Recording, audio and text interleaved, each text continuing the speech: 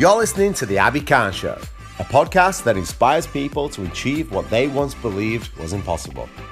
My name's Abby Khan. I'm an actor, health and fitness coach, and it is my mission to connect with interesting people, share their stories, find out how they optimize their lives for success, and how you can do the same.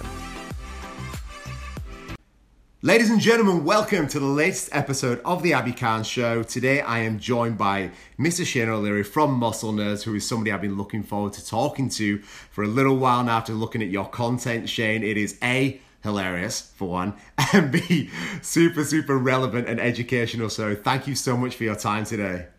Thank you, man. Really appreciate it. Mate, just for the couple of people that may not know who you are, tell me a little bit about you, what sort of got you in the industry, and what is it that you specifically do? So I played a lot of sport growing up, decided to pursue that with going to university, getting a degree in exercise science. Initially, found myself pursuing chronic kidney disease patients and looking at how exercise can help mediate a lot of the inflammatory effects and things like that with honours study and further study. But the problem was, I just, like many of us, burn yourself out, burn the candle at both ends. Eventually got chronic fatigue, found I had celiac, got all these health issues that just kind of brought my world tumbling down in the end.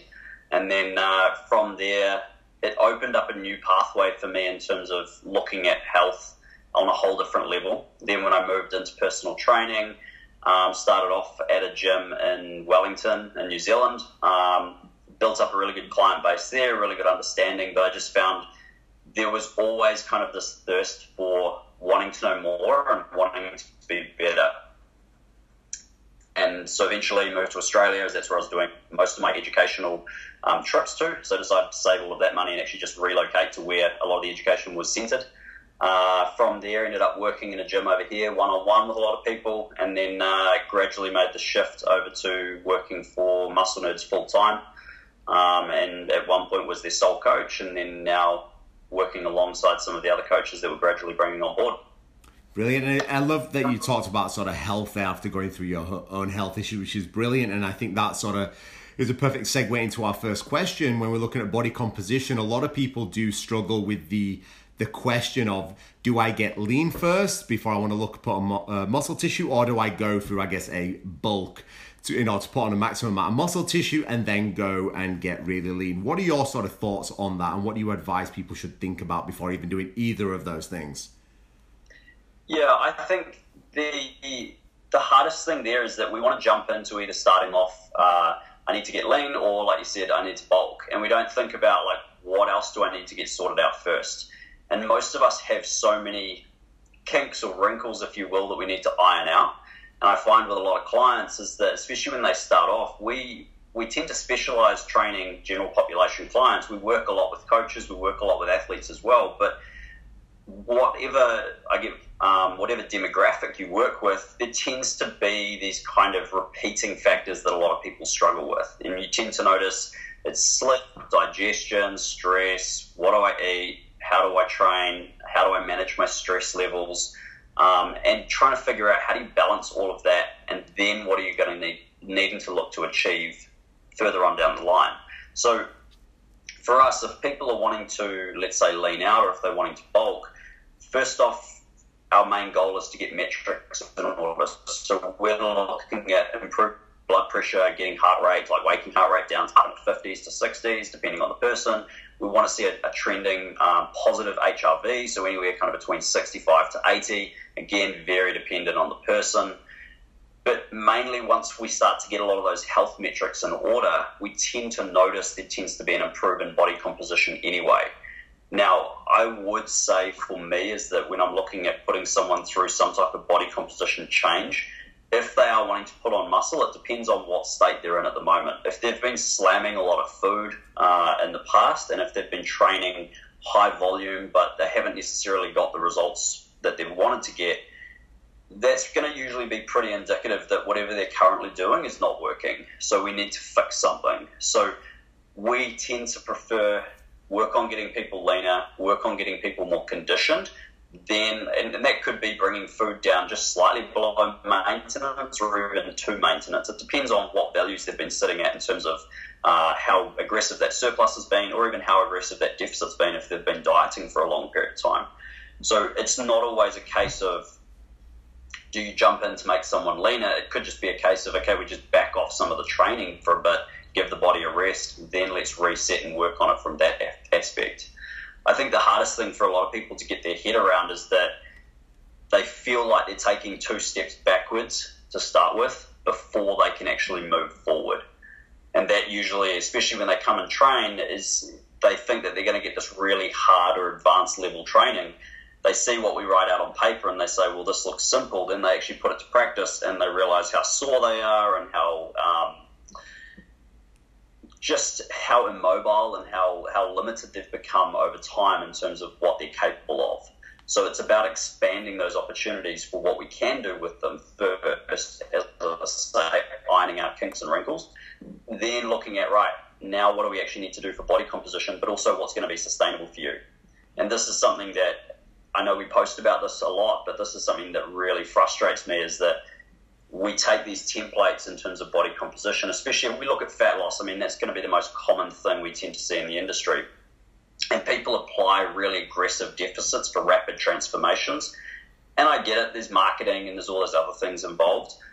But the problem is that if someone's already working a high-stress job, if someone's only able to train 2 or 3 times a week, we've got to extend those time frames out a bit and be slightly less aggressive and work on more sustainable changes over time. If someone's not sleeping, if someone has already got poor gut health or digestion is off, or just their stress management's through the poor and their stress levels are through the roof, we don't need to be exacerbating that by then making everything infinitely harder and also harder to sustain when they come out the other side.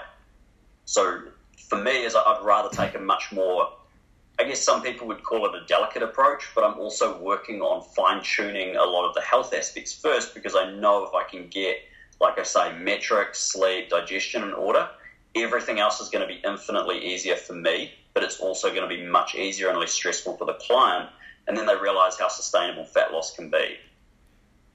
I think you just hit on the nail on the head there, is the sustainability. A lot of people looking at these, I guess, 12-week transformations is, okay, I'm just going to jump into a deficit, increase energy expenditure, and get to where I want to be. But as you've touched on there, there's so many other, I guess, puzzles or pieces of the jigsaw that people need to look at in order to have long-term sustainable results, regardless of what that might be. Yeah, and we're fixated as well. I put a post up on this a while ago in terms of being fixated about scale weight. And everyone's looking at, what do I weigh? I'm 100 kilos this day. Okay, now I'm 90, now I'm 92. And it's like, that's all we're tracking. And we're losing sight of there is more to life than just what is said on the scale. I mean, we start feeding people, if you want rapid loss, cool, pull all your carbohydrates out, you'll drop a lot of water. That's fine. It doesn't indicate that that's fat loss. But we're creating this connection where if I hop on the scale and it's down, that's a positive thing. Okay, but why is the scale down? It's going to be a reflection of what you've done previously. It's not necessarily a reflection of that day's action. But then when we're actually looking at making changes, we need to also be considering, how are you feeling? Like, how's your mood doing? How's your energy? Are you feeling warm or are you feeling cold all the time? Are you noticing that you're still able to focus at work? Like, some of these clients that we have run very high demand jobs, and it's all very well to look at training and look at calories and look at, okay, what are we doing with nutrition? And you need to get however many thousand steps in. But if we're not considering also what they're doing day to day, most of them have got far more mentally fatiguing jobs than what you and I have, because they have to be on the ball all the time in meetings, depending on what level they are in their corporate situations. They don't have that ability to just kind of, okay, well, middle of the day, I'll go and have a nap or something like that. They've got to be on the money all the time. And if you're starting to cause any type of degradation to that work performance, that's not a beneficial change for me. That's where I'm considering, okay, so fat loss, yes, important. Scale weight's important. All of these other things are important. But we need to consider everything in the picture. We can't just be looking at okay, have you got on the scales today and you're lighter, yes or no, right? That's what determines the success. So when we're looking at health metrics, obviously some are easier to track than others, but what are just a couple of things that people should be, do you think, doing on a daily basis, at least just to be able to make sure that they are in that healthy zone? Yeah, so I love metrics in the sense of, let's say, blood pressure, heart rate, HRV, and I'll explain some of those further. But one thing we need to be careful as well is that we've become this nation, or this world, if you will, of we are always wearing these trackers of some sort. We've got all sorts of wearables that are tracking heart rate, tracking movement, all the rest of it. And we become fixated with that determines how we feel for the day. So we wake up, we check what was our sleep quality, what was all of these other things that we've got that are monitoring what is going on internally. And rather than actually considering, okay, well, I felt like I had a pretty good sleep, I feel like I'm ready to go, we look at something and almost that becomes the determinant of how we feel. So if you're having, and that this, I guess, leads me into HRV. HRV is a great tool for using for training and for using for, I guess, what is that balance between sympathetic and parasympathetic activation? And yes, we can see that if you're always going to be on the low end of an HRV, so when we're looking at heart rate variability, again, depending on what system or what app you're using to track heart rate variability, typically the lower the HRV, again, depending on the system, the more sympathetically dominant you are. The higher the HRV, the more parasympathetically dominant you are. Now, I'm not saying that that is at all times, because again, it's a snapshot. So depending on when you're measuring it is going to be determining where you're at. But that can give us a little bit of an insight into what's going on in the body. But that's not to say, for example, if you wake up and you've got an HRV, just to keep things simple, if you've got an HRV of like 85 and I've got an HRV of 50, I shouldn't be freaking out that my HRV is not 85. It depends how I feel. I may feel great at 50, but you, when you get down to 50, you may feel like hell. But it may be very difficult for me to actually get to your HRV. And that's where we've got to start looking at these things in terms of we've got to consider the individual. And yes, there are a lot of things that are going to bring down those levels that we can find with things like HRV. If you've got chronic gut infections, if you've got emotional trauma, if you've got past trauma, if you've got any type of underlying chronic infection of the body, all of those things, imagine running a tab in the background on your computer and just having it open, but you're not actually actively working on it. And whatever you're working on in the front, that's what you're seeing, even though it feels like it's running slow. Because that's what's happening on the cellular level, if you will, or in the background of the body. Is there's something that is running that is pulling away energy or resources that we need for actions that we're doing up front, even if we're not aware of it. It's just low grade enough to kind of just be a bit of a pain in the ass, but not so much that we're going, oh yeah, I feel like I'm sick or I'm run down or whatever. And then when we look at blood pressure, I mean, blood pressure as a standard is that we consider now 115/75 as gold standard, and yes, they're shifting those numbers a little bit up and down depending on what research you read, but we like 115/75 or slightly lower. And again, we want that range, right? Like, we don't want to set a golden number and you say to someone, look, you've got to be 115/75 before we do anything else, because it's going to drive people crazy. So we want to be setting that range of maybe you have 110 to 120, and maybe that's kind of 65/80. So we're sitting somewhere around those ranges so that we know that when you're in that zone, okay, that's the best area for you to be, where we can start pushing a little bit harder with training. Maybe we can make some adjustments more aggressively with nutrition in terms of creating a deficit. Maybe we can push you harder if you want to be growing muscle or stimulating muscle growth. Okay, we can start to work a little bit harder now that you're in a better position for adaptation. But the problem there is that some have the ability to go out and buy a blood pressure cuff, slap it on your client before they start, and make sure that they're safely able to train. So do you reckon that, as you said, then when people looking at metrics, they almost, from a psychological perspective, talk themselves into feeling more fatigued than they are, or looking at these, if their heart rate variability is more sympathetic, they're like, okay, I can't train today because my heart rate's sympathetic, so therefore they might even not feel like training that particular day. 100%. And that's where, as I say, I love data, but data has also become such a crippling aspect. And you think back a few years, like we didn't have access to all of those things. Sure, we were able to take blood pressure, we were able to take heart rate, but we didn't have all of these other insights into what was happening. We had to track things or be aware of things much more individually, in the sense of, okay, how do you feel? How did that training session go? How are you actually progressing in the gym? How are you progressing with your food? What's happening with your digestion? What's happening with sleep? All of those things that are going to be much more qualitative in nature rather than actually quantitative, of giving you a hard line as to you are good or bad to train today. And that's how people are starting to interpret it now. Whereas for us, we're looking at things rather as a trend over time. So if I start to see someone's metrics, for example, if we work in those early phases on bringing them to a good stage, which is what I'd consider kind of like the green light areas, that's where we're ready to go. We're now ready for really hard training. If we push them into a block of hard training and we start to see those metrics crumble, that's perfect, because that's what we're looking for. Adaptation needs to come from some stress response. But if we keep pushing that stress response, or if we keep pushing that adaptation for too long, we could potentially lead to maladaptation.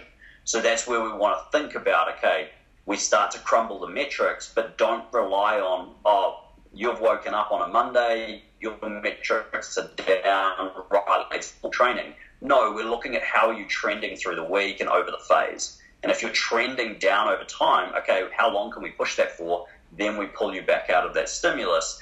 Now we can actually swap that stimulus to something that's more recovery focused or more parasympathetic orientated. But it's not to say that we need only 1 week of a certain stimulus. Okay, your metrics have started to crash, let's bail. We need to give things time. But if we see that your metrics are failing very, very quickly, maybe that stimulus is just slightly too much. So everything's a gauge, if you will, and we're always looking at how do we balance this for the best results possible. So instead of, I guess, a big key takeaway, instead of looking for absolutes, as in this, it's black and white, there's much more metrics that need to be monitored in terms of subjective and objective. Yeah, and exactly as you say, everything kind of lies in this, or I guess the body doesn't work necessarily in black and white. Everything's so many shades of grey, because someone can be feeling fine, and if we're just looking at their metrics and their metrics are in a green light or in a gold standard area, but their digestion's still off, okay, we've got something else that we need to work on. And so that's why, like, I prefer to have a few different questions that we can also look at in terms of digestion, sleep, again, waking heart rate. I've got clients who are waking heart rate, they're in the low 40s, and they sleep really, really poorly. So I can't just assume that just because the metrics are good, that everything else in their life is good. We've got to look at how does all of this stack up, and then also what was their past training like, what's their past medical history like, all of those things, so that we can start to form a bit better picture to know how to direct them. So when you guys look at someone's in a deficit, for example, so for everyone knowing the context of the conversation I'm going into, someone's wanting to try to drop body fat, you guys have, not even a unique approach, probably the smart approach of progressively giving them more food throughout that period or that phase. How do you think about that? And is there a specific, body fat percentage that they go to? Is it when you feel the client's ready? How do you think about that as a whole? Yeah, so, we're tracking, obviously, gym performance. So we're tracking what is the demands of their program as well. Then what are the demands of the things that they're doing beyond training? So you can calculate nowadays to get an approximation as to what type of amount of calories they're going to be burning during exercise. Now, again, all of these things, it's best guess at the end of the day. So I'm not saying that this is black and white, and I'm not saying it's going to be a clear-cut number that you can just refeed someone on. It's always coming back to best guess, but we've got to start somewhere with a baseline. Then when we've got that baseline, we can start to figure, okay, if you're having a rate of loss, let's say you're losing anywhere from 0.5% to 1% body fat a week. depending on how much body fat they're carrying to start with. If they're going to be anywhere over 20% body fat, chances are I'm not going to be pushing up calories too high unless training is really starting to get ridiculous. But we know that you've got enough stored energy on your body that I can run this for a longer period of time. Now, I'm talking about males in this example, okay, not females. So in that example is that as I'm starting to bring body fat down, I know that they're going to become more sensitive, especially towards carbohydrates. And we know that carbohydrates is the predominant fuel for more intense exercise. So if I'm wanting them to be able to train harder, and if I'm wanting them to be able to perform better and recover better, I'm going to gradually want to give them more carbohydrate. But I'm going to have to find something that is, okay, what is your maintenance calories? Then what is a slight deficit, also including your exercise output? And that's, I think, somewhere as well, is that we tend to look at what is your maintenance calories, right? We'll create a deficit from there, but then we'll slam them with 6 days a week or 7 days a week of training, plus conditioning, plus something else. But we've already now created that artificial deficit just through stimulus output alone. So we may not have even needed a nutritional deficit.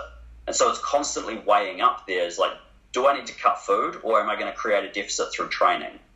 Where is going to be the best avenue to direct this person? And then over time, is that's what I'm looking at, is like, how are you going with fat loss? Some people, we may give them refeeds. Some people are going to get a more linear style in terms of they just get put onto a deficit. Then gradually, as the amount of work that they're doing increases, we raise the calories slightly to match. Or we may do a diet, then we may do a diet break. And this is where it all comes back to, I guess, what we call is that the personal training side of things it's not template based. You've got to consider what is going to work best, both for the person's mentality, but then also for their output. And a lot of people don't have that ability to just push a diet or to be super strict and robot-like for a long period of time. We have temptations, we want to have birthdays, we want to do all these other things, have nights off with our family. I would much rather a client was able to adhere to some type of nutritional guidance that I give them long term, and they can still feel like they enjoy the process, than 2 weeks in they're pulling their hair out, their wife or partner hates them, they never can do anything with the family, so they don't want to go to the gym, and they decide, what's the point? And that for me is, okay, where's going to work best? Maybe it's Monday to Friday, we run you on lower calories, you've got a better routine. Then on Saturday, Sunday, cool, I bump your calories up a little bit, we give you a little bit more wiggle room, because now you can go out, have a great time with the family, go have some popcorn, go enjoy a pizza, whatever it may be. Is that optimal? No, but it's practical for that person. I guess so it's always considering that guide. Yeah, I think you just hit the nail on the head as you've done throughout this whole conversation, is that we've got to think of not the theoretical, okay, on paper it needs to be, 20% deficit, X amount of 1,000 steps per day, volume is going to be this, but what can this person actually practically do with their lifestyle, their family life, their stress levels, etc.? Yeah, this is where I get into debates with people about this in terms of research is great, but research is still a guide, right? Like everything that we have out there in terms of knowledge or theoretical knowledge that we can apply to people is perfect, because we need some type of foundation that we can use as a guide to start someone on. But then we also need to understand that we're working with people in the real world and in real time. We're not working with people who are in lab constraints. So suddenly, if you've got a highly stressed individual, we want to talk about calories in, calories out, and you've got someone who's super highly stressed, and then they've already been in a period of being in a diet, but okay, we've calculated that they're doing more work, they're eating less, why are they not losing body fat? Well, they've been chronically dieting for a long period of time. And maybe their relationship with food is poor, maybe their relationship within the family house is poor. I don't know, there could be all sorts of things going on. And if they're always highly stressed, they're not going to be optimizing, especially when we're talking about like nutritional partitioning, they're not going to be optimizing those pathways. Then they go to training and they feel flogged, so they're only putting in 50% effort. So it's kind of this non-stop pushing shit uphill pathway that we're trying to approach. Yet we need to really look at, okay, maybe you'd be better off cutting your training back. Maybe you'd be better off having a little bit more food. And yes, we'll sit at maintenance calories for a while, but you may not gain weight. You may lose some weight. Sure, you may put some on, but we need to think about this more of in a long-term sense. If you're not losing weight and you've plateaued, you can't just keep indefinitely pulling calories. That's a very short-lived approach to fat loss, in my belief. Yeah, as you said there, like it's going to drive up sympathetic output. It's going to make your life a hell of a lot worse. So you're going to be agitated, irritated, more moody, a pain in the ass to be around, and that's not going to, I guess, be the best thing in the world for you potentially wanting to just binge and fill yourself full of food and feel good. Yeah. So when we're looking at, as I said there, about training really hard, how do you guys think about long-term periodization? So not necessarily too long-term, but after sort of 12 weeks, I find nowadays, especially after people go through a 12-week training cycle, they go, cool, now what do I do? How do you guys think about that? Is it you go into a deload? I mean, it's going to be very individual to the client, I know, but how are you thinking about after the post-12-week mark? Yeah, so, I mean, again, hypothetically, let's just assume that person's been doing some type of 12-week fat loss protocol, because that's usually what most people are doing. Yeah. Then we're going to be working out, do we need to extend this fat loss protocol? Can we shift into hypertrophy style training? Has this person been running a linear style of periodization? So they've been doing 12 to 15 one block, then 10 to 12, then 8 to 10. Do we need to push that any lower, or can we go back and start it again? Can we rinse and repeat?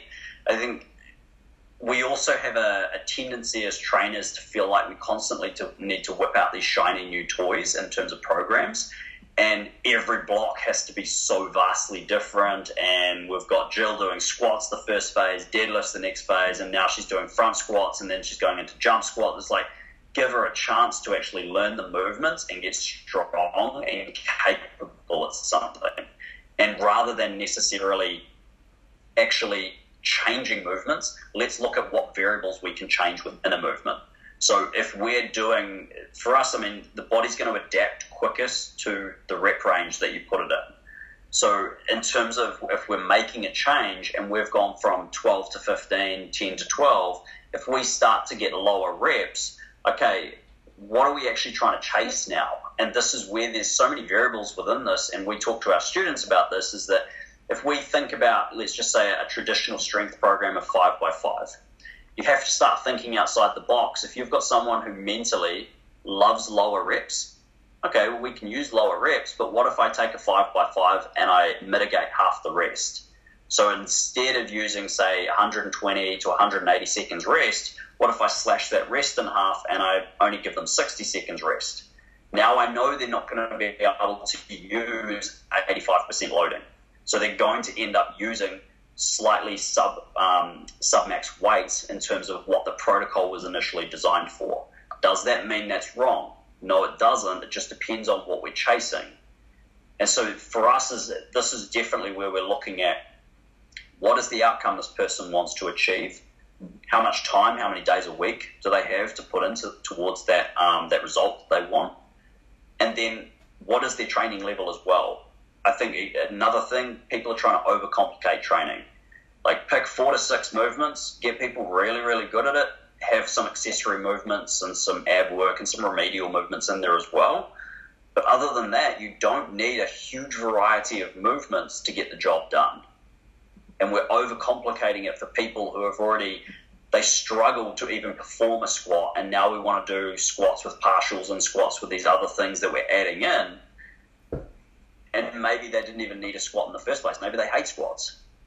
Okay, so let's run leg press, let's run leg extensions, let's run hack squats, let's run any different variation, like whatever it may be, and let's just progressively add some form of more challenging resistance, which can just be in the form of load or slowing eccentrics down. I guess the rise of social media nowadays, that so many people are chasing followers at the point out just the craziest exercises, and I guess marketing, hey, this is how I got to where I am. And the issue is changing exercises too frequently, you just become really fucking average at lots of exercises and you never actually get strong. 100%. And that's the thing where we see people with, like, if you want to get strong at something, we know strength is a skill. you're going to need to do a certain amount of that skill so many times a week. The stronger or the more able you get at that skill, typically that exposure starts to get less because you tend to be more neurally able to recruit much more muscle fiber when you perform that skill, because you've also got much more load present. So if we consider a squat, for example, some people, they may need 6+ days to recover between a squat session, depending on how hard they're pushing. Other people may need less. So that's going to alter in terms of that frequency of how much exposure we're getting through that movement.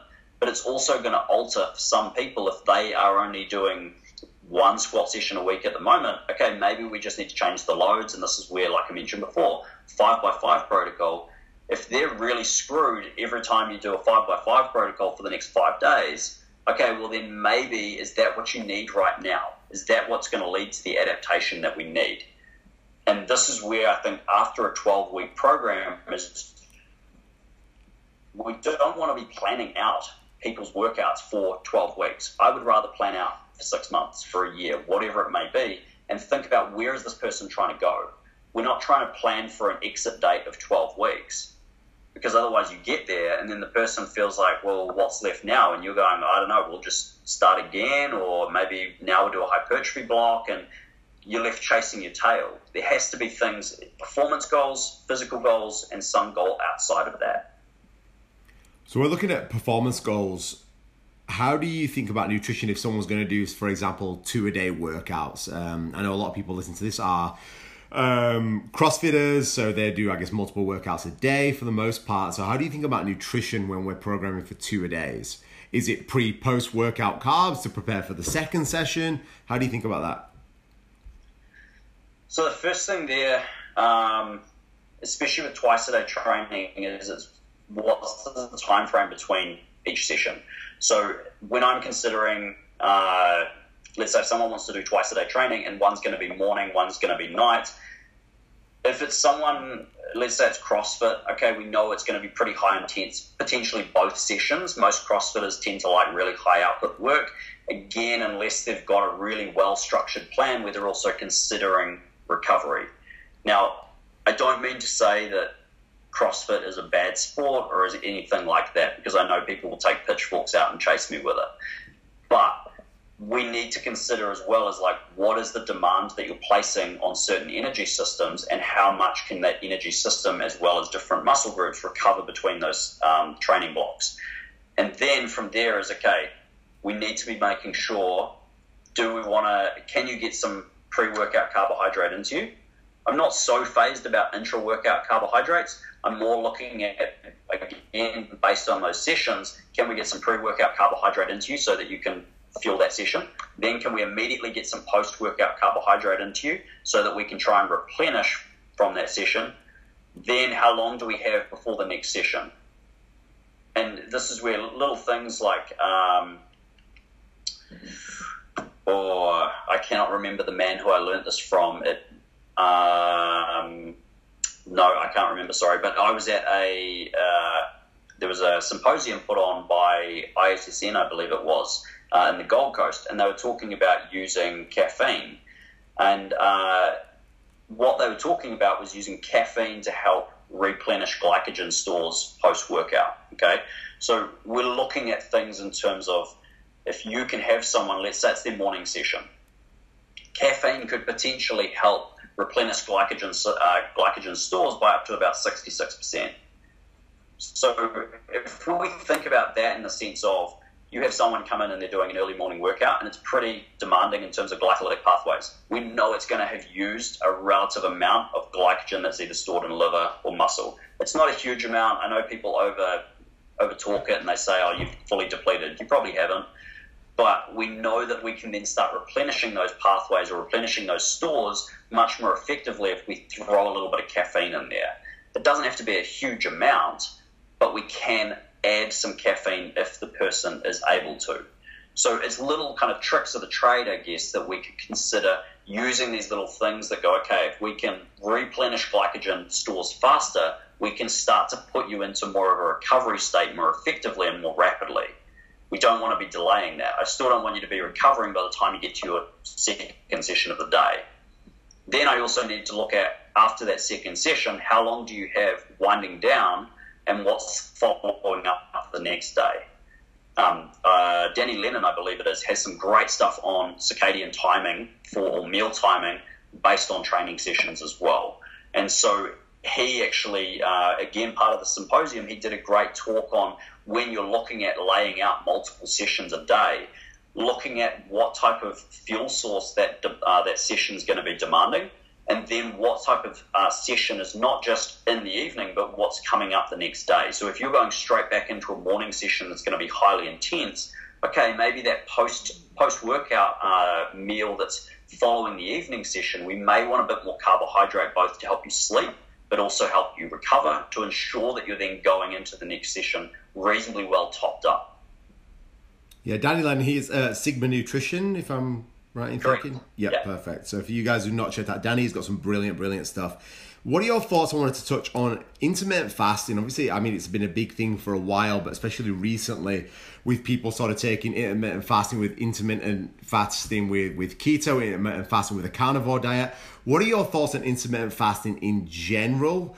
I guess from a cognition and a long-term health standpoint, is it effective? Is it as beneficial as people are making it out to be? Personally, I like it, but again, I know you mentioned from a health and from a cognition point of view. For me, I'm quite happy getting up in the morning. I'm happy just having a cup of coffee, cracking on and getting started with my day. Some people aren't so much. And I think that's where it all comes back to, is what's going to be best for what are you doing. And I just like to be able to wait and have my meals later in the day. But if I'm working, for example, on a performance side of things, where if I was trying to grow muscle tissue, or if I'm trying to ensure higher performance in the gym, personally, I wouldn't rather use it, just because, especially when we're thinking about protein timing and getting regular protein feedings in, it's easier to space that out. But if a client, let's say a general population client, they're a CEO, they don't have time for breakfast or anything else in the morning, and they can still adhere to some type of nutritional plan or nutritional guidance, and they can still keep everything within a window, okay, cool. I'm going to use that for them, because I think it is a very effective style of eating, if you will. But again, I don't think we need to overcomplicate it. And I think this is where people try and combine too many things. Like you mentioned before, it's kind of the paleo diet or the carnivore diet, and then we combine that in with intermittent fasting. And then, like, what else are we going to combine it in with in order to try and maximize? Because really all of those things will probably work, but then once they start working for one person, we immediately assume it's going to work for everyone. And some people will drive them crazy the moment they skip breakfast. Like my partner, for example, the moment she gets up, she's hungry and ready to eat. And I'm quite happy to go to the gym, train fasted and everything else. I know she's probably only thinking about having breakfast most of the time while we're at the gym. So very different people there, and very different styles of eating as well. But if someone is able to get up, skip breakfast, and maybe they have work lunches, or maybe they have work evenings where it's going to be bigger meals, 100%. I'm going to use that for clients for those types of things to make sure they adhere to their calorie allotments. I guess you could probably even use that on a rest day if you wanted to trial it out and see how you sort of felt on it. If you're not going to be training in the morning, you might go for a walk or wherever it might be, then intermittent fasting on a rest day might be an okay idea. Yeah, and this is the other thing I like it for, is that it teaches true hunger. We think about, like, how many of us eat either out of boredom or just out of habit. I have so many clients who they just get into a habit of, I'm stressed, I eat, or I've had a bad day at work, I eat, and they don't even know what actual hunger feels like. And if you can push an eating window, if, let's say you're doing the 16-8 or the 24, whatever it may be, if you don't require a certain amount of food input, or if you're happy to give your digestive pathway a break, 100%, it's really effective. It takes the load off just constantly feeling like you're eating all the time, but it also, again, as it gives that digestion system a rest, it allows you to clear a lot of things out. But context, right? Like, this is where everything has to be And I know this is probably frustrating for you because you asked me a question and I'm thinking of things from like 20 different angles. It's purely how Luke and other mentors that I've had, nothing is black and white. I always have to consider context, and I can't just give you one straightforward answer. So... No, what you've said is perfect. I'd rather you not give me the one answer, because what a lot of people sort of ask me when I post these shows, and for all you viewers listen, is there isn't. A lot of the times it is. You've got to take into account so many other variables, and that's where I try and teach my own clients and even the listeners to this podcast as well, is that it's not as simple as that, and you need to get out of the mindset of trying to think that it is, because by doing so, you negate so many other things. When we're looking at fat loss, they forget about sleep, about digestion, about... God, I've had clients that have told me that they haven't been to the bathroom for 2 or 3 days. I'm just like, don't you think there's a bigger fucking issue here than you trying to drop body fat? Yeah. And everything works, right? You'd know this, is that you give someone, people get obsessed with, oh, well, I've got to have low carbs, or I've got to have no fat, or I've got to have something else pulled out, or this is the reason that I am now in the position that I'm in.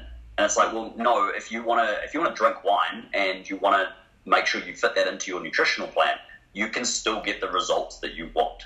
If you only want to train 3 times a week, you'll still get the results that you want. We've just got to look at how do we adjust everything else and change the pieces of the puzzle to fit that plan. But we then try and compare, like, again, social media, marketing, whatever you want to call it, is that we see someone on Instagram, for example, and they are doing 5 days a week training, and we're only going to commit to 2 or 3. They're training full body 5 days a week. They're eating really specific, a really specific nutritional plan for them that they know works for them. We're only going to do 2 or 3 days a week, and we expect to have exactly the same outcome. You're not going to have the same outcome. You're different people, and a lot of the people who you're seeing with these phenomenal results on social media, in terms of if they're showing a certain style of training, usually most of that training is what their life consists of. And if you're a busy person, or you have some type of job that is very demanding of you, you have other things that are requiring your attention. And that's okay. It doesn't make you a bad person to have other areas of your life that you're focusing energy on. We just, again, have to consider, what is your context? Yeah, and that is perfect, because even recently I've had people come to me and say, here's what I want to achieve. I want to get on stage, be like wicked. We were looking at federations, things like that. And then they sort of say, yeah, like I want to train like Arnie did. And I was like, cool. I was like, do you have, 5 hours a day just to have a fucking nap, or to have to train, or like, do you eat, sleep, shit, repeat like all day, every day? Like, no, like you've got a job, you've got a lifestyle, you've got a family. You can't do that.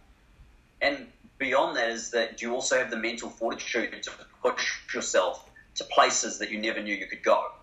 And I was talking to someone recently about this, is that when I was slightly younger, I used to train, like if I got injured, if I did dumb shit, it didn't really bother me, because I was like, well, cool, this is part of training. It's all or nothing.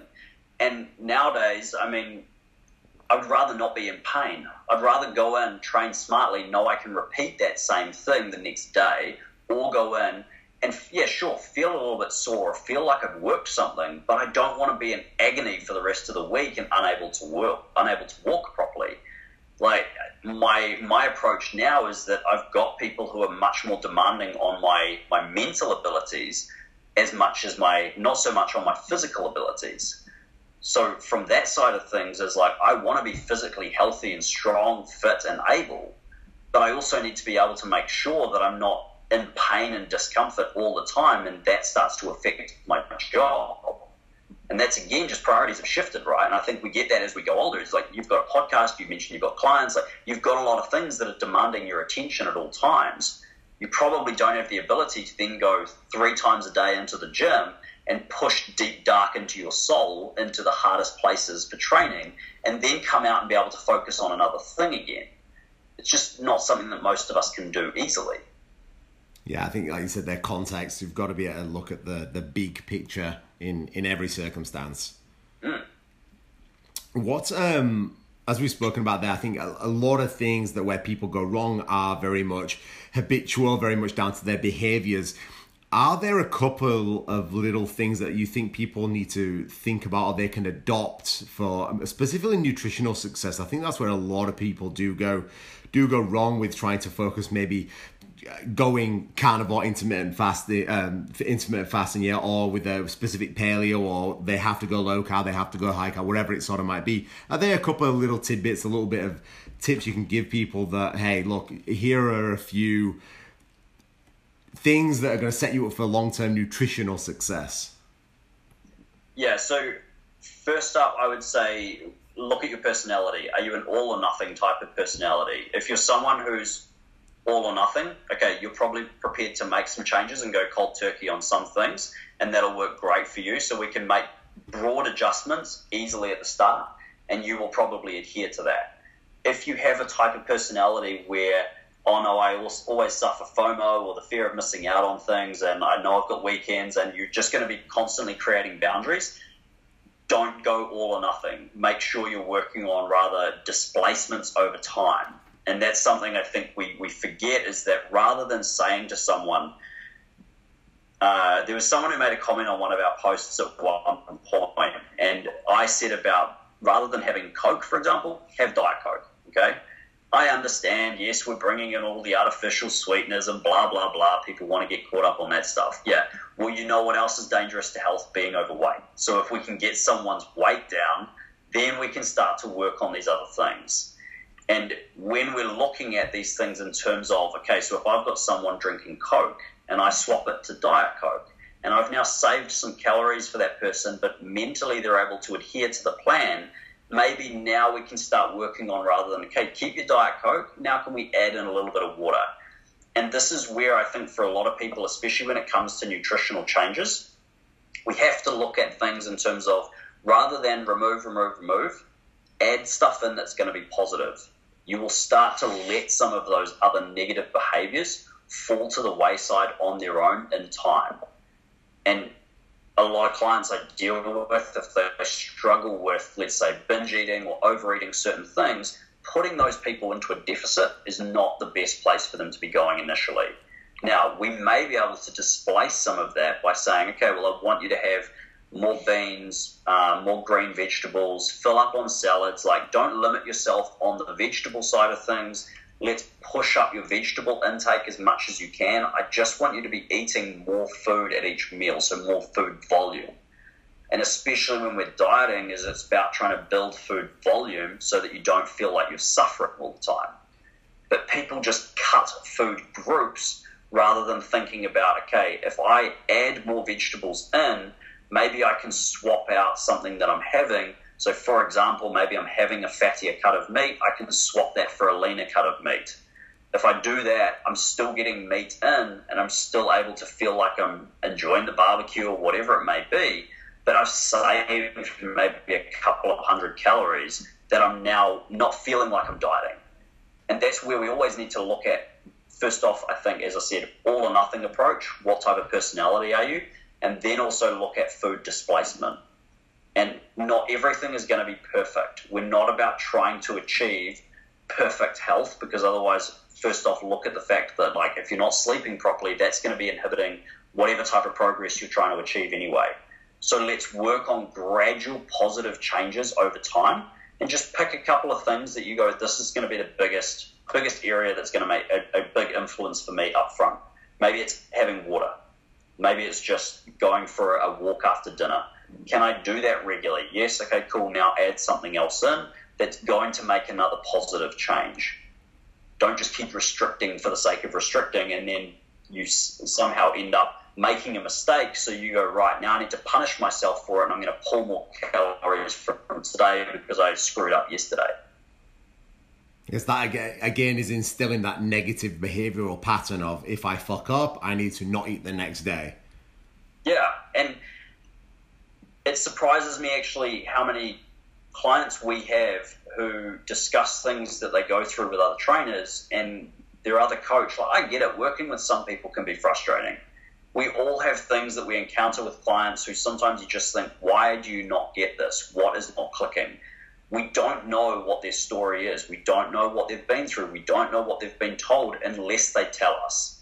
So if they've had someone harp on at them for a long period of time, telling them that carbohydrates are bad or whatever it is going to kill you, then we try and make an adjustment.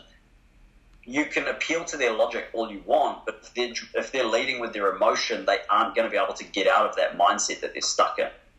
So we need to think about what is your understanding at the moment of food.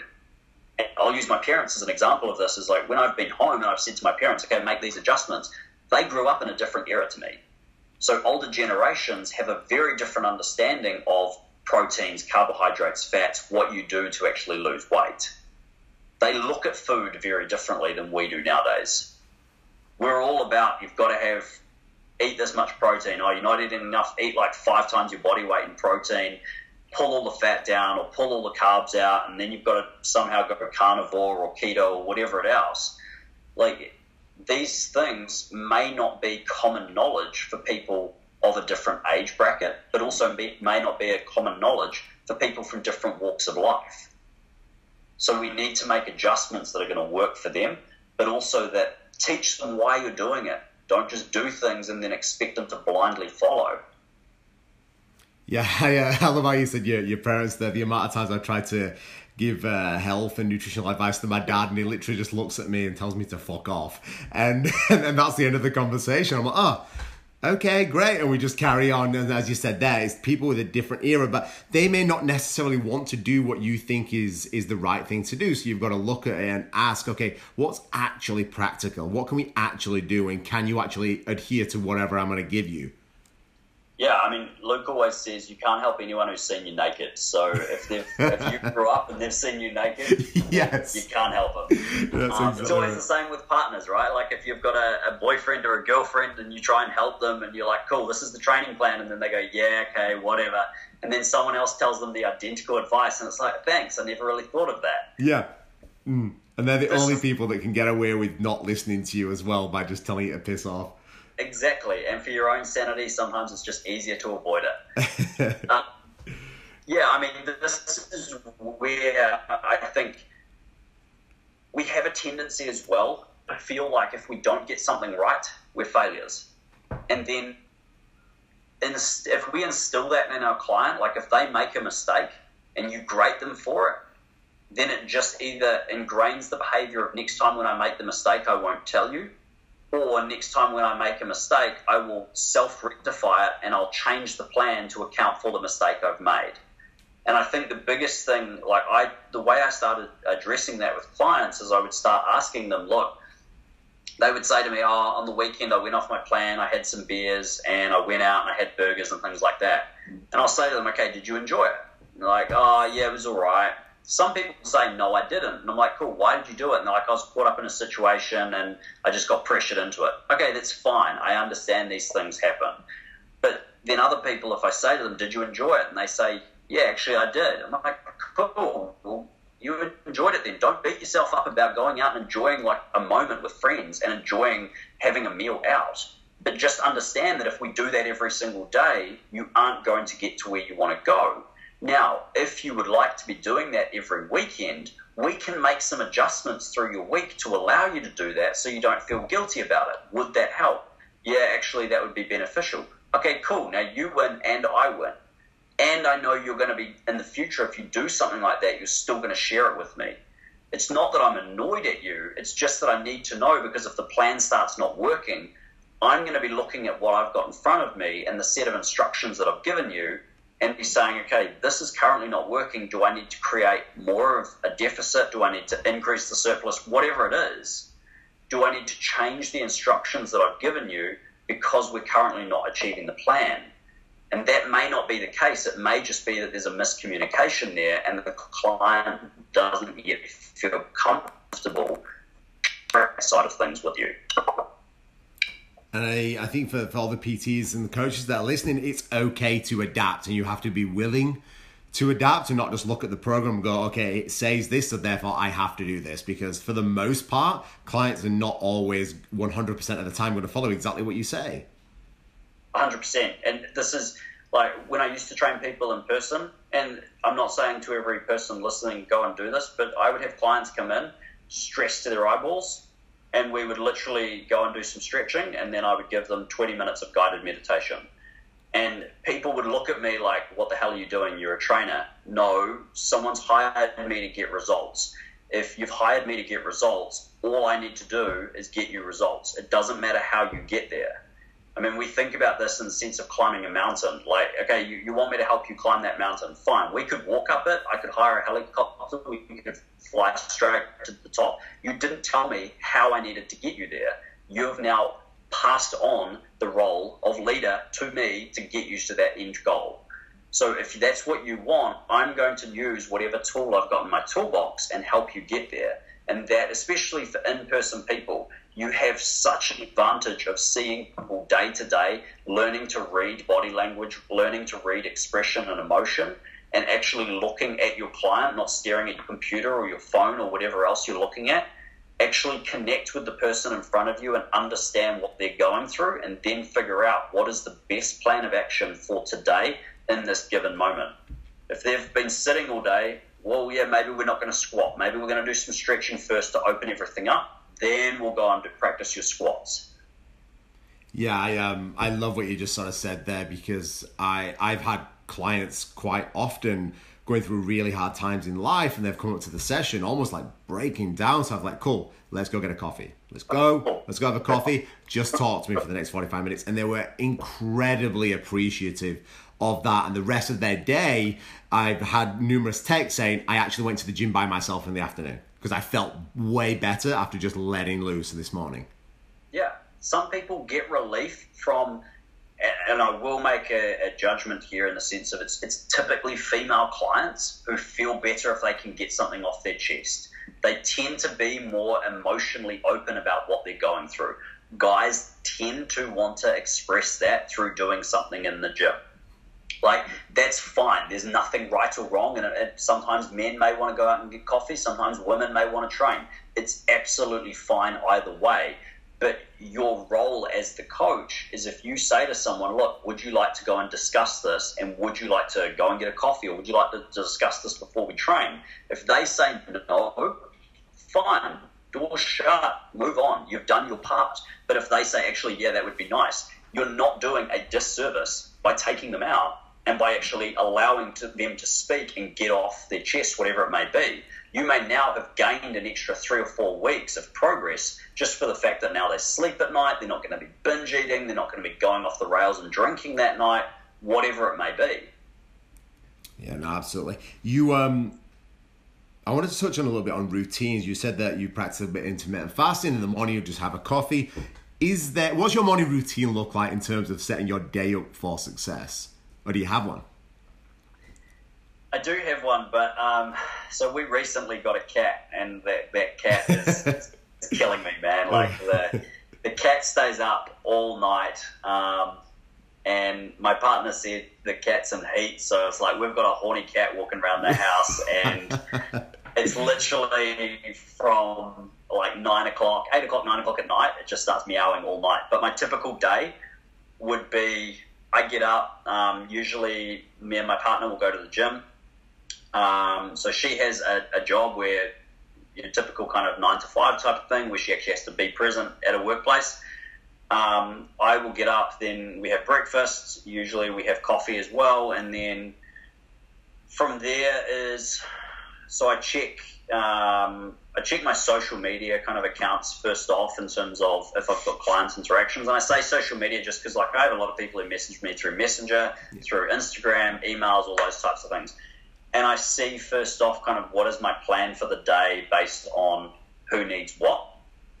But I also, I guess part of being an online coach is that there's always programs that need to be delivered. There's always things that need to be done based on where do they fit in kind of that sense of urgency. Usually I have some form of research or study through the day as well. But recently it's been more, I think the start of 2020, I took more of a focus on my own health in the morning. So typically now when I wake up I'll have a coffee, I might go outside for a bit, I'll spend some time actually being by myself as well. It's very easy, and you probably know this as well, it's very easy just being glued to your computer screen all day or being glued to screens all day and then realizing you have no sense of time or no sense of like what's actually happened through the day. So I spend more time now being aware of how do I feel, and like maybe I'll do a little bit of stretching or something like that and just base it on day to day. It's been a big shift for me to try and be okay with taking some time for myself. Even though this is what we tell clients to do and everything else, it's always do as I say, not as I do. And I'm a perfectionist type person, so I just give everything that I have, I will give to my clients, and I will give energy to whoever I can to try and help them be a better person. Then usually at some point through that is I will decide to write a post, and it depends on if it's something that I've seen or been exposed to the day before, if it's been a conversation between clients. Sometimes we have posts stacked up, sometimes we don't. I love writing. It's an expression I feel for a lot of us. It's an expression to get communication across, but then like you mentioned at the start as well, is that a lot of the writing I do, it allows me to share somewhat jokes of the industry as well. I don't know how much you can swear on this podcast. Oh no, go fucking nuts. Okay. So this is the one industry, and I know Luke said to me when I started with Muscle Nerds, he's like, you will reach a point where you hate this industry. And I never thought I would, but it's like, and I know other jobs and worlds and industries and stuff probably have the same, but this industry is so fucked, man. I do not understand it. Like, I don't understand how we have such a heavily saturated industry full of absolute morons. And I'm not saying that every trainer is or every person out there is, because we have a lot of really highly diligent trainers and highly intelligent trainers. But it seems like all of those people are outspoken by people who just learn to blow trumpets really loud and just market themselves really, really well. And it just kind of, that's where I think I mentioned to you before, is it's like just logic. It just doesn't seem logical anymore. And people can tote the craziest things and say anything and everything and kind of get away with it. It just blows my mind what people can say nowadays. And so, yeah, usually for me, that's some form of, for our social media, I don't necessarily say we try and right wrongs. We just try and correct the alignment of the ship over time and try and nudge people in the right direction. Yeah, I mean, for me, it's like then that reaches a point where then in the evening, getting back to, I guess, my day is then I'll cook dinner or try and cook dinner for me and my partner. We wind down usually in the evening and we'll either like watch some Netflix or something like that to chill, hear about her day, and then usually I'll do a little bit more work and then we read and wind down before bed.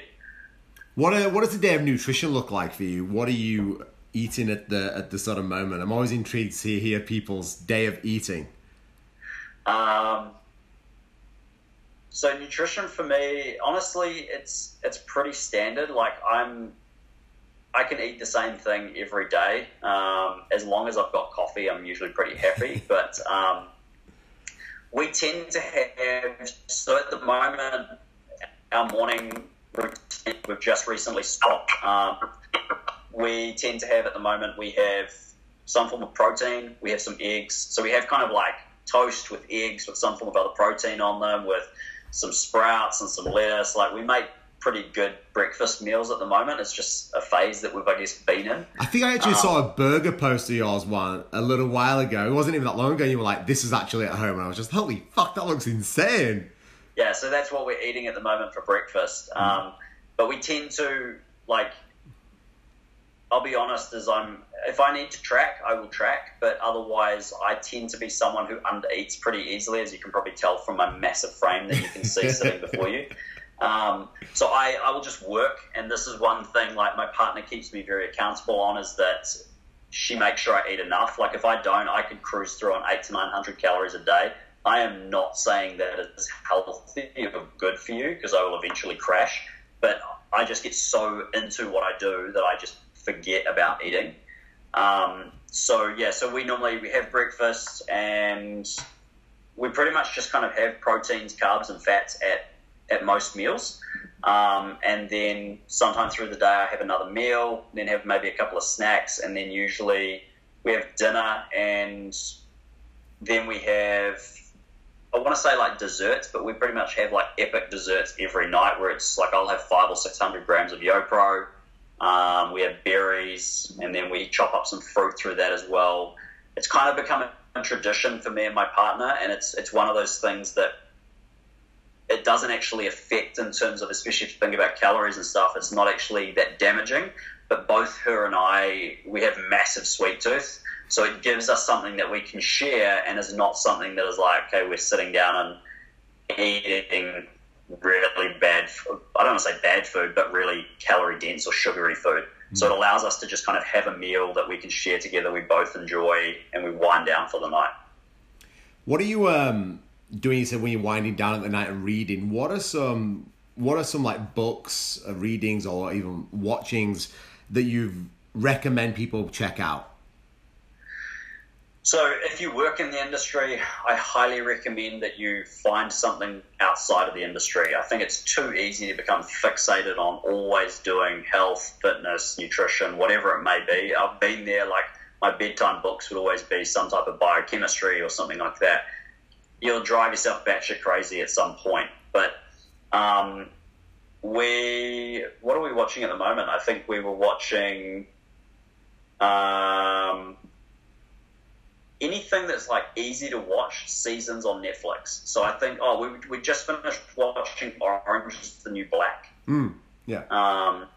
And we're watching Shameless at the moment, and I think we were watching Suits at one point. Mm-hmm. Like, we try and find something because we both sit there and we'll be like, right, what do you want to watch? And I'll say, you choose. And she's like, no, you choose. And we'll sit there for half an hour and like, you choose. No, you choose. What do you think of this? And we're two very indecisive people when it comes to that. But so anything that is just kind of a TV series that is a complete disconnect. So she's got a background in exercise science as well, and it's easy for us to just constantly talk about those types of things. And I have an obsession or an addictive personality, so it's very easy for me to just get like fully involved and be talking about those types of things as well. So anything that is a disconnect from those worlds. And then in terms of books is Zoe. If you guys don't know, look up Zoe on Instagram, and you look up the book that she puts up stories.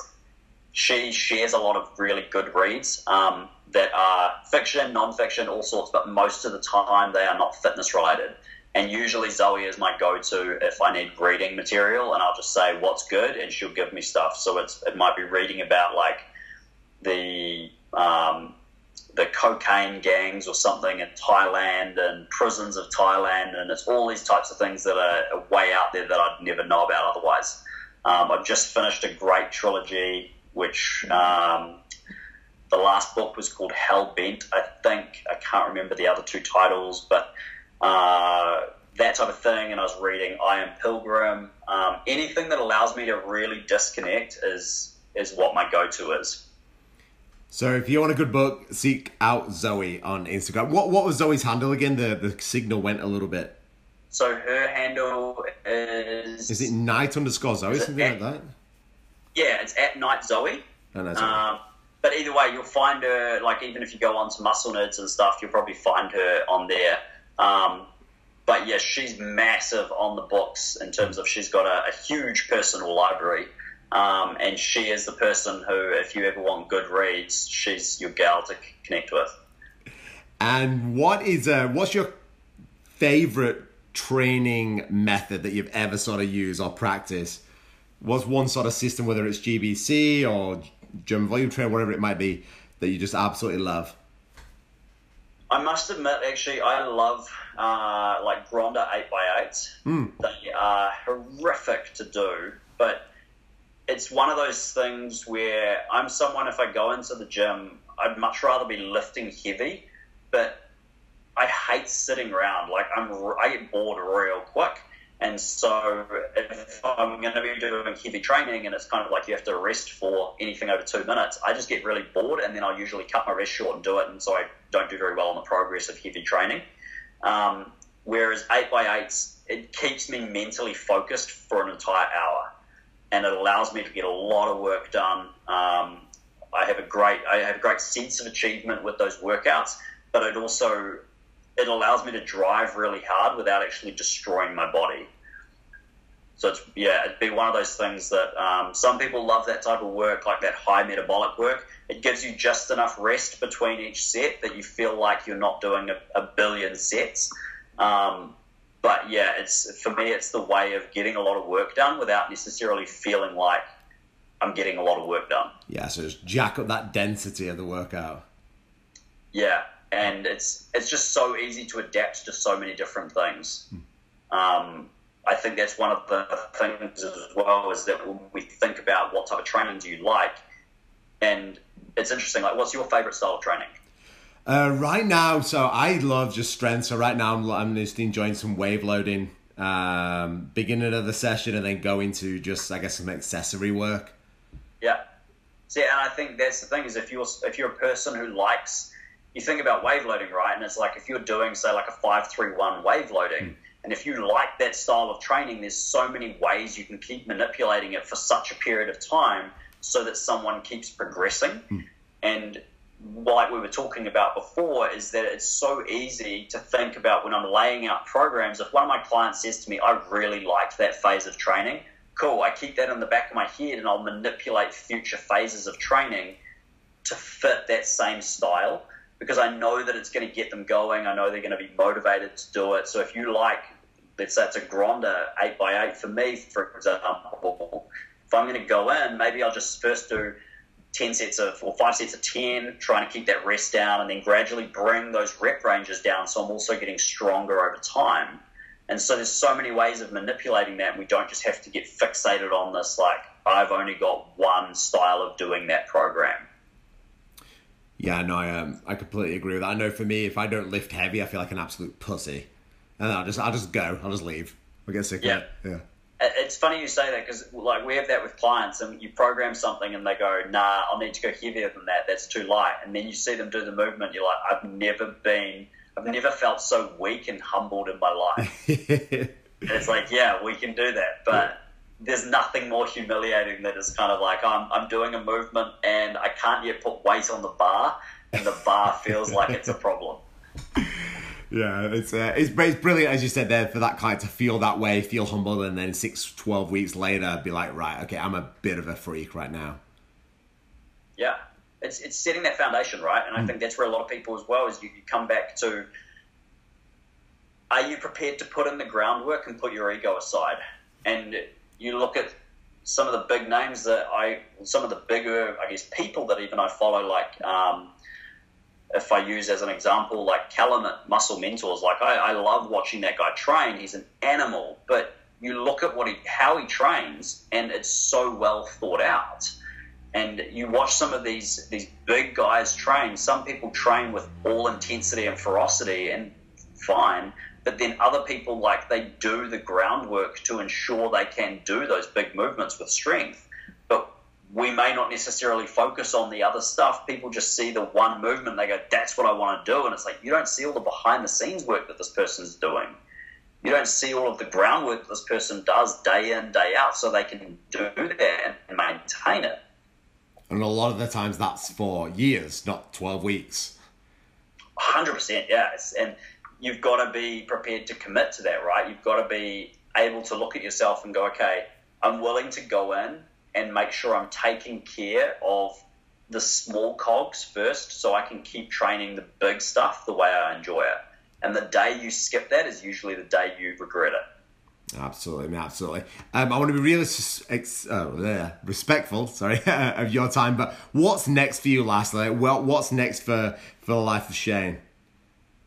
So I don't think I'm ever allowed to leave. I think I've actually been kept to. I think my contract has been changed to a life contract. But no, actually, to be honest, I guess if I look at my past in the sense of jobs and things like that, most jobs within a 2-year period, if there's not room for growth somewhere, I usually just decide to move on and seek the next challenge.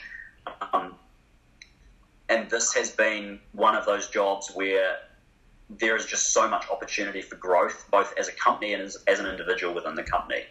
And long term, my goal is to be assisting Luke on a much more in-depth level in the sense of lecturing and things like that. I'm just starting to kind of wet my feet in some of that, like he's throwing me under the bus with program design and different lecturing and things like that. But that is a goal of mine, to be able to stand in front of people, teach people how to do things the right way. But also beyond that is just teach people how to think, and teach people how to think for themselves and look at something and critically analyze and critically pull it apart and construct a new way of moving someone forward or moving themselves forward. There's still so much possibility there, and for me, especially within Muscle Nerds, I think the sky's the limit for us. We've only really started to scratch into our true potential, and we have so much more to give and so much yet that we are to uncover and actually release for people. So yeah, it's constant growth. I've got a lot of seminars that I'm looking at doing this year, always trying to find the next way of upskilling and finding what best way I can offer what I have to those people who come and seek out our services. Yeah, you guys you especially as well, are definitely doing that in terms of wanting to change this industry and getting people to critically think about so many different aspects rather than accepting what somebody on Instagram told them to do just because they've got great abs or a nice booty. Yeah, I mean, it's the mentality that I guess I've always, like, I'm curious by nature. I know Zoe's curious by nature. I know Luke hates us asking questions, but like, we literally just, anything, if he gives any piece of information, we're always like, why?